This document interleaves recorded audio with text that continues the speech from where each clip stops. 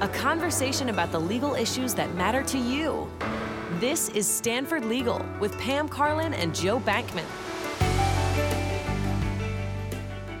Welcome to Stanford Legal, where we look at the cases, questions, conflicts, and legal stories that affect us all every day.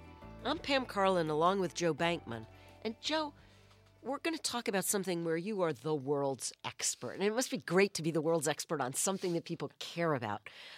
So this winter, congressional Republicans passed a massive tax bill that affects really everything from the corporate tax rate to prohibiting companies from giving gift cards as employee achievement awards. And one senator tried to slip in a provision about a single college in Michigan. And it reminds me of a case I worked on actually when I was clerking at the Supreme Court back in the 1980s that involved the Omnibus Budget Reconciliation Act of 1981. And they were going so fast to get the bill passed that they enacted it with a bunch of lobbyists' phone numbers in the margins. So they're actually part of the bill. And I wonder, this time around, it seemed like it went very fast. Is this an unusual tax bill for us? It was an unusual tax bill because there was no congressional debate on it. This was a bill passed by one party without the debate, which slows things down. So one of the things that means is there are provisions in there nobody understands, including someone like me who, if not the world's expert, certainly knows enough to bore the pants off most people. Well, you are Stanford's expert on taxation. You're the Ralph M. Parsons Professor of Law and Business. You are one of the co-authors of the leading casebook for law students on tax law. You've testified in front of Congress and other legislative bodies. You actually tried to make it possible for people in California literally to do their taxes on the back of a postcard. And so I feel like I'm in the presence of greatness here. I'm just in the presence of greatness. So, Joe, one of the things that I think everybody's asking about the tax bills, who are the big winners and who are the big losers? I mean, other than me, is there going to be anybody in America paying taxes after this? Well, good news, Pam, I'm joining you. The big winners are multinational corporations. Their taxes are going to go down roughly to zero from about $400 billion a year. Their rates go down. Their worldwide income, that is foreign income, is completely tax-free, and they get to write off the cost of all new manufacturing equipment. That's the equivalent of getting an unlimited IRA deduction. Yeah, I mean, one of the things that you said to me once when we were talking about this was that there were actually people who were going to have like a negative tax rate at the end of this. Can you explain what that means? Well, that's what happens when you put so many goodies in one package. Smart tax lawyers instantly look at it and figure out how to get even more than you think you've given them. So, for example, I've said that a lot of big companies are going to get a complete deduction for all their expenses, all their investments, excuse me. So, but they're still going to be able to deduct interest expense. And they're going to be able to deduct that at a time when their tax rate is going to be 30%. And then next year, their tax rate is going to go down to 20%. So you give that to a smart tax lawyer or an accountant, and they can perform some magic by getting a deduction at 30% and giving it back at 20%. Voila, you've made money on the round trip. So they're the winners. Who are the losers? Well, in some sense, if you didn't win, you're a loser. It's like they say, if you don't know who the sucker is at the poker table, look in the mirror. It's you. Yeah. Because the winners all know who they are. So one way to look at it is that the big companies won. And, of course, the big companies have a lot of employees. Maybe some of the employees win. Their owners win. That's a lot of people. So big companies comprise more than 100 persons under the law. Wealthy individuals in blue states lose. They lost their state and local tax deduction. So that's one loser. And then, as maybe we'll talk about later, since this bill doesn't pay for itself, we've all signed an IOU for $5,000 to $10,000 to $20,000. And in that sense, if you didn't win, you lost because you signed that IOU. Yeah, so one of the things that I've read is that a huge number of people who were deducting stuff, they were taking itemized deductions, filling out all those forms, they're not going to do that anymore. Why is that? Well, first of all, they just lost one of their biggest deductions. So if you're in New York or California or Illinois, your state and local tax deduction is limited to $10,000. And that's for both, like, your property tax on your house and your income tax? That's right. And a lot of taxpayers are already paying $10,000 a year just on property tax or more. That means their income tax is state income tax completely non-deductible. Here's a question I've often had, Joe, which is, I know I pay local taxes, so my property taxes are local. They're to my county. I pay state income tax. I pay federal income tax. And when I file my federal income tax forms, I deduct my property tax, which is a local tax, and I deduct my state income tax. Why do we allow that deduction? And can you tell me a little bit about how this bill changes that? That's right. Well, we've always allowed some deduction for state and local taxes. And the best explanation or justification of that is you don't have that money. So once your state takes that money from you, you don't have it, so we shouldn't tax you on it. That's why you're allowed to deduct it. Now, there's an alternative way of looking at it. It's saying you don't have the money, but you have better services. You're in a high-tax state, so your roads are better, your schools are better, and so on. So why should low-tax states subsidize high-tax states by giving them this tax deduction? So state and local tax deductions, we tax lawyers sometimes refer to them as SALT, state and local tax. It's a little acronym, a little tax talk. That's always been a little controversial. Last year, you could deduct all your property tax and either your income tax or your sales tax. This year, your deduction's limited to $10,000. Which means if you live in a high-tax state like California, you're going to have to declare a lot more in the way of income. Absolutely. And what does that mean in terms of what their taxes will look like? How does that interact with the tax rates? Well, it means that your state taxes, which used to be deductible, aren't anymore. So if you're in California, you might pay 14% state income tax. It used to be you could deduct that, and your real cost was only about 9%. So that's an extra 5% increase in your overall tax So rates. your taxable income will go up because you can't take that off of your taxable income. Right. So even if your rate goes down, you might end up paying You're more. still paying more. And for states, it's kind of disastrous because what it means is that if you're in a blue state, which might have a lot of progressive programs, the cost of that tax is just skyrocketed, and you risk losing business to red states or low tax states. So California borders Nevada, the tax rate is 0%. It's 0% in Texas, which has a kind of a high-tech sector around Austin, and so on and so forth. So if you're in California or thinking about funding California, you've now got to worry about taxpayers leaving the state. And do we know anything from the past about how likely it is that people actually move from one state to another for tax reasons? It's a great question, and we know in general people move less than we might think. People have a life there, they have a community, they have a family. In the short run, people don't move very much. But we're really testing it in two ways. First of all, California really increased its taxes to a kind of historically high rate, and now that becomes deductible, making those taxes that much higher. So we're really in a terra incognito in terms of what's going to happen now. And what about people towards the bottom of the economic spectrum? Does this tax bill have any effect on them?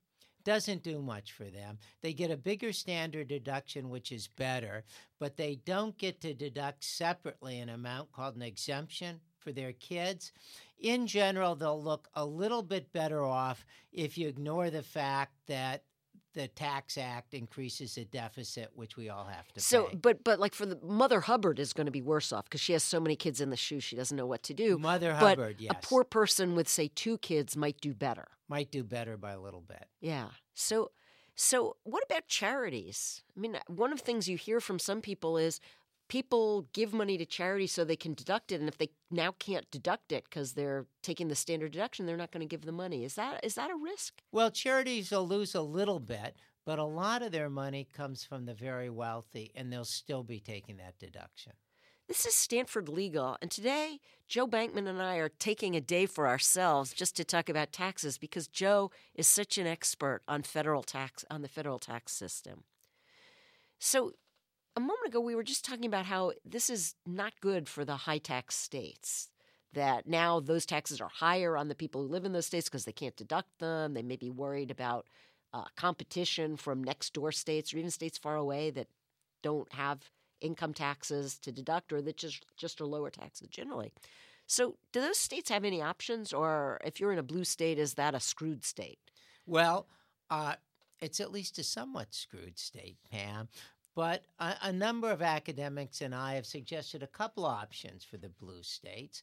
One of the options is transforming the individual income tax, which is not deductible, to a business tax, because the new act allows companies to deduct all their taxes, including their state taxes. So if your company paid a payroll tax, that would be deductible, even though if you pay an income tax on that same amount, it wouldn't be.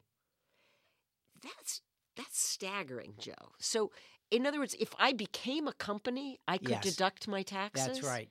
So, are there going to be, $99 on the internet become a company websites for people to become companies so that they can start deducting everything? Well, we are seeing, as a tax lawyer, and I talk to other tax lawyers, we are seeing a movement toward becoming a company. You're right. It's not just for that, Pam. The new act also has a new 20% deduction for small business. So people who now think of themselves as just getting wage income or just getting consulting income, all of a sudden they can reframe themselves, Pam, as a business. And if you qualify, your tax rate just went down effectively by 20% because 20% of your income is now tax exempt. So a couple of shows ago, we had folks on to talk about the gig economy. That's and were people better off under the gig economy than under the old economy where they were employees? That's right. And we talked about some of the advantages and disadvantages. And what you're telling me is under this bill, being a gig worker could be better than being an employee because as a gig worker, you can turn yourself into a small business. Joe's driving for Uber, and then you can start using the small business exemption. That's absolutely right. The big caution of this is the rules that say who can do this are incredibly, insanely complicated. So as someone who's just tried to explain it to other law faculty who teach the subject, I don't know that I completely understand them. So the average person is going to have to wait a while to figure out whether he or she qualifies.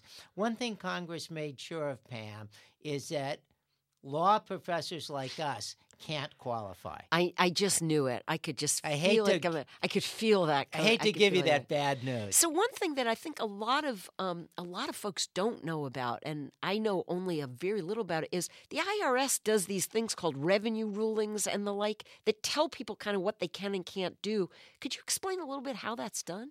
Well, everybody wants to figure out what the law is. And the IRS helps taxpayers by issuing pronouncements, administrative pronouncements. Here's how we regard the law. And of course, the meta king-size pronouncement like that's called the Treasury regulation. The Treasury issues it. And of course, the IRS is just a subdivision in the Treasury. So the IRS will eventually issue these pronouncements. Now, the average person could never understand them, but your tax preparer can. So those pronouncements go from the IRS to your tax preparer to you. So this is Stanford Legal, and today Joe Bankman and I are talking about the new tax bill.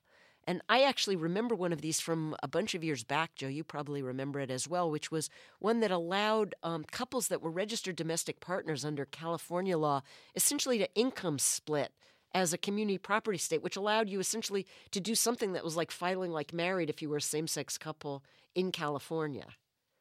That's right. You expecting to see stuff like that come out of this bill too? We're going to have to see a whole spate of IRS pronouncements to help us figure out this bill, including Treasury regulations, because as it stands, there are provisions that are flatly contradictory. For example, There's a provision that says if you invent something, that's not a capital asset. And that's important because you want capital gains when you sell something. So that apparently says that if you're an inventor and you get a patent, it's not a capital asset. You don't get capital gains. Which is a problem for you at the back end. But there's another provision that's left in that explicitly says you get capital gains when you sell a patent. So which provision controls? Yeah, and I want to go back to also like what the states can do, because one of the things you said the states can do is they can swap in a payroll tax for an income tax. Is there anything else they could do? Well, what we're thinking about in California is allowing taxpayers to make a charitable contribution to a directed part of the state. Now, you can always make it... Because charitable contributions are still totally deductible. That's right. Charitable contributions are deductible at the federal law, and the statute says that if you give money to the state, you get that deduction. So suppose that California, instead of just giving you a tax deduction at the state level for a charitable contribution, also gave you a tax credit, and you directed some part of the tax you owed to the University of California system. Could you explain the difference between a deduction and a credit? Because I bet there are a lot of people who don't know that. Absolutely. A credit's a dollar-for-dollar reduction in the tax you owe. A dollar-for-dollar reduction. A deduction just reduces your taxable income. So if you're in the 10% state tax bracket, a deduction of $1 reduces your state tax by a dime. It's 10%. A credit of $1 actually saves you $1 on your state tax. So a credit is more powerful than a deduction.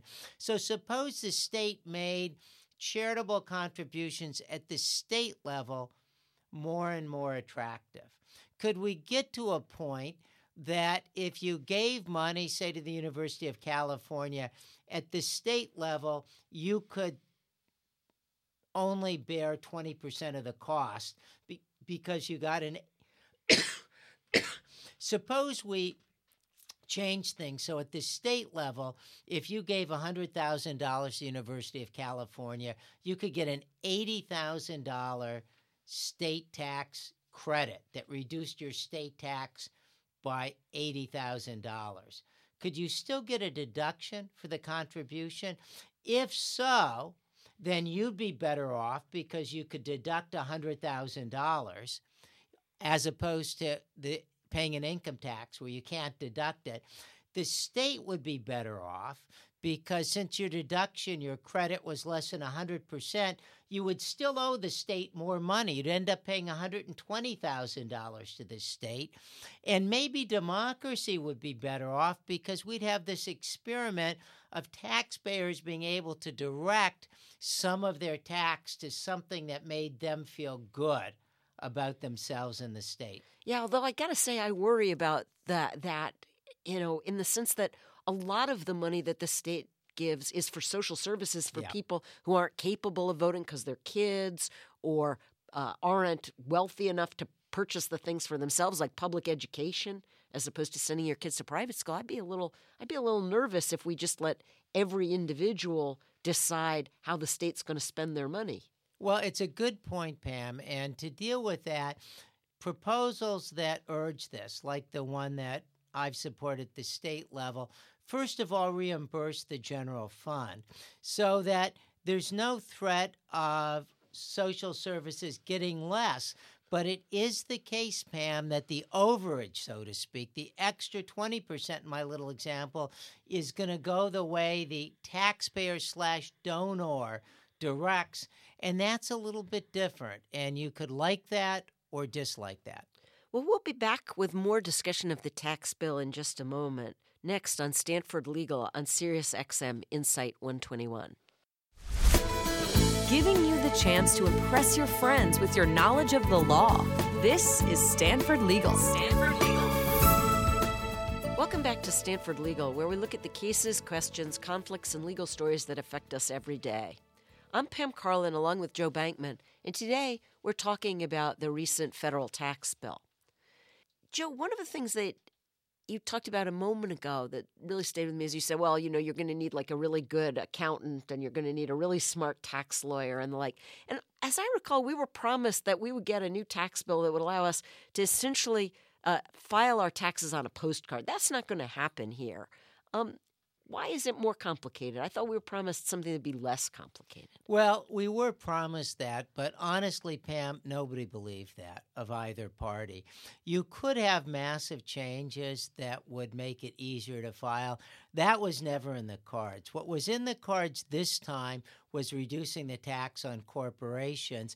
So what this bill does is it'll simplify things for a number of people who will be taking the standard deduction.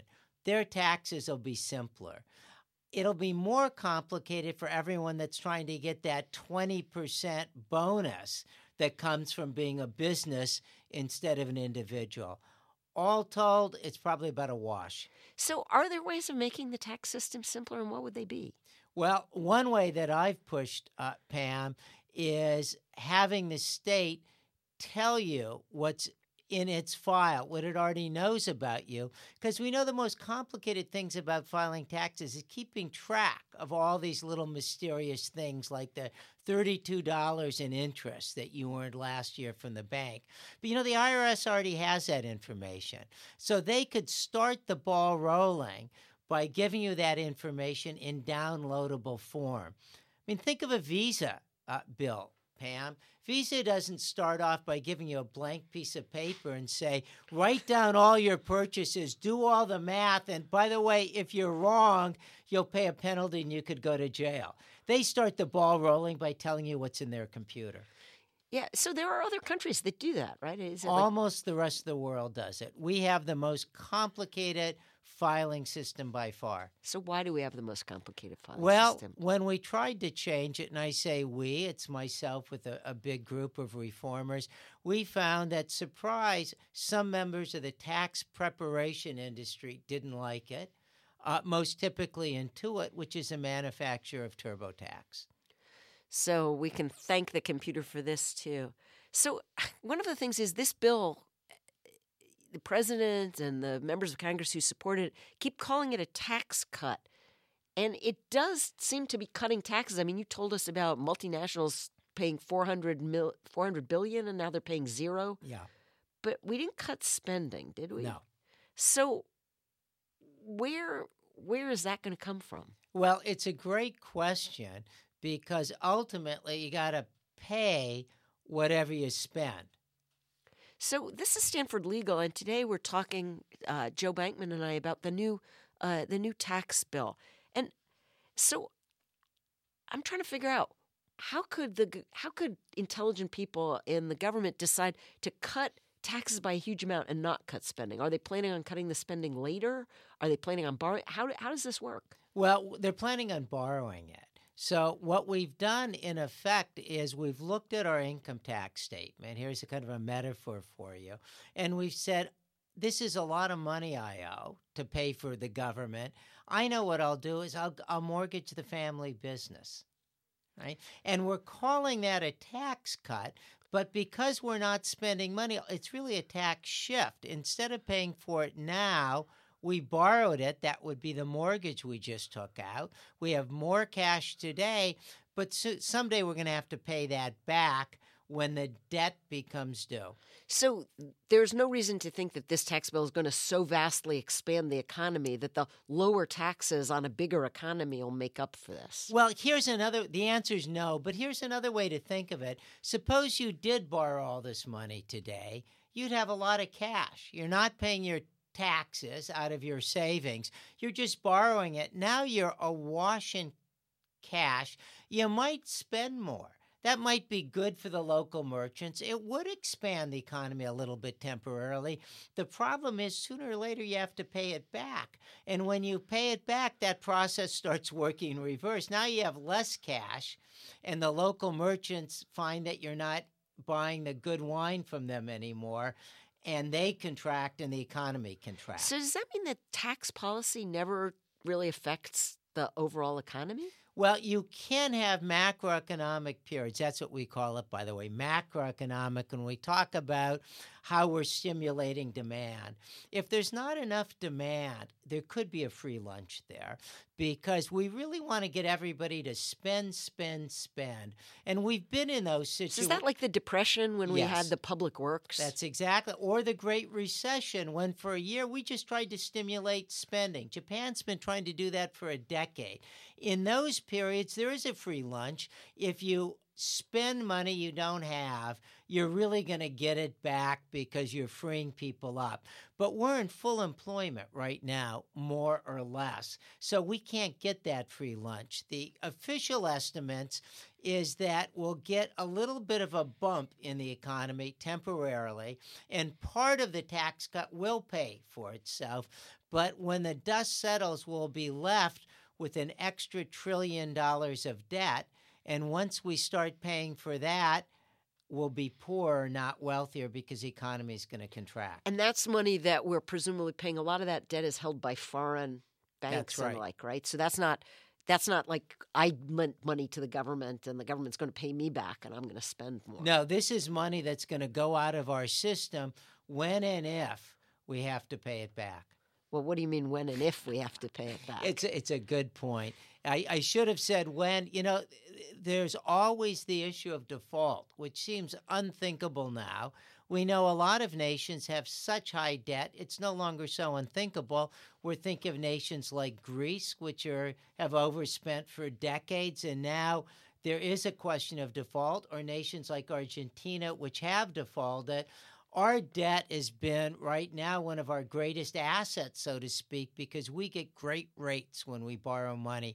Everybody thinks of us as the most stable economy on earth, and they trust our markets, and they're willing to invest in property here, even at high prices, because they know we're a government that doesn't default. Yeah, and I can't help thinking that the money that we end up paying back is money we don't spend on social services or education or roads or the like. So if you were somebody who wanted to, to use a quotation that you often hear from some conservatives, starve the beast, this is a great tax bill. It's brilliant. It's a win-win because you cut taxes today and you put it to the next administration or an administration that comes into power 10 or 20 years from now, whether they could possibly maintain government services, because now all the money has to be paid out in the form of interest. So basically it's a tax cut for people who are alive today and a tax increase for future generations. Absolutely. So we've been talking about the recent tax bill here on Stanford Legal on SiriusXM Insight 121.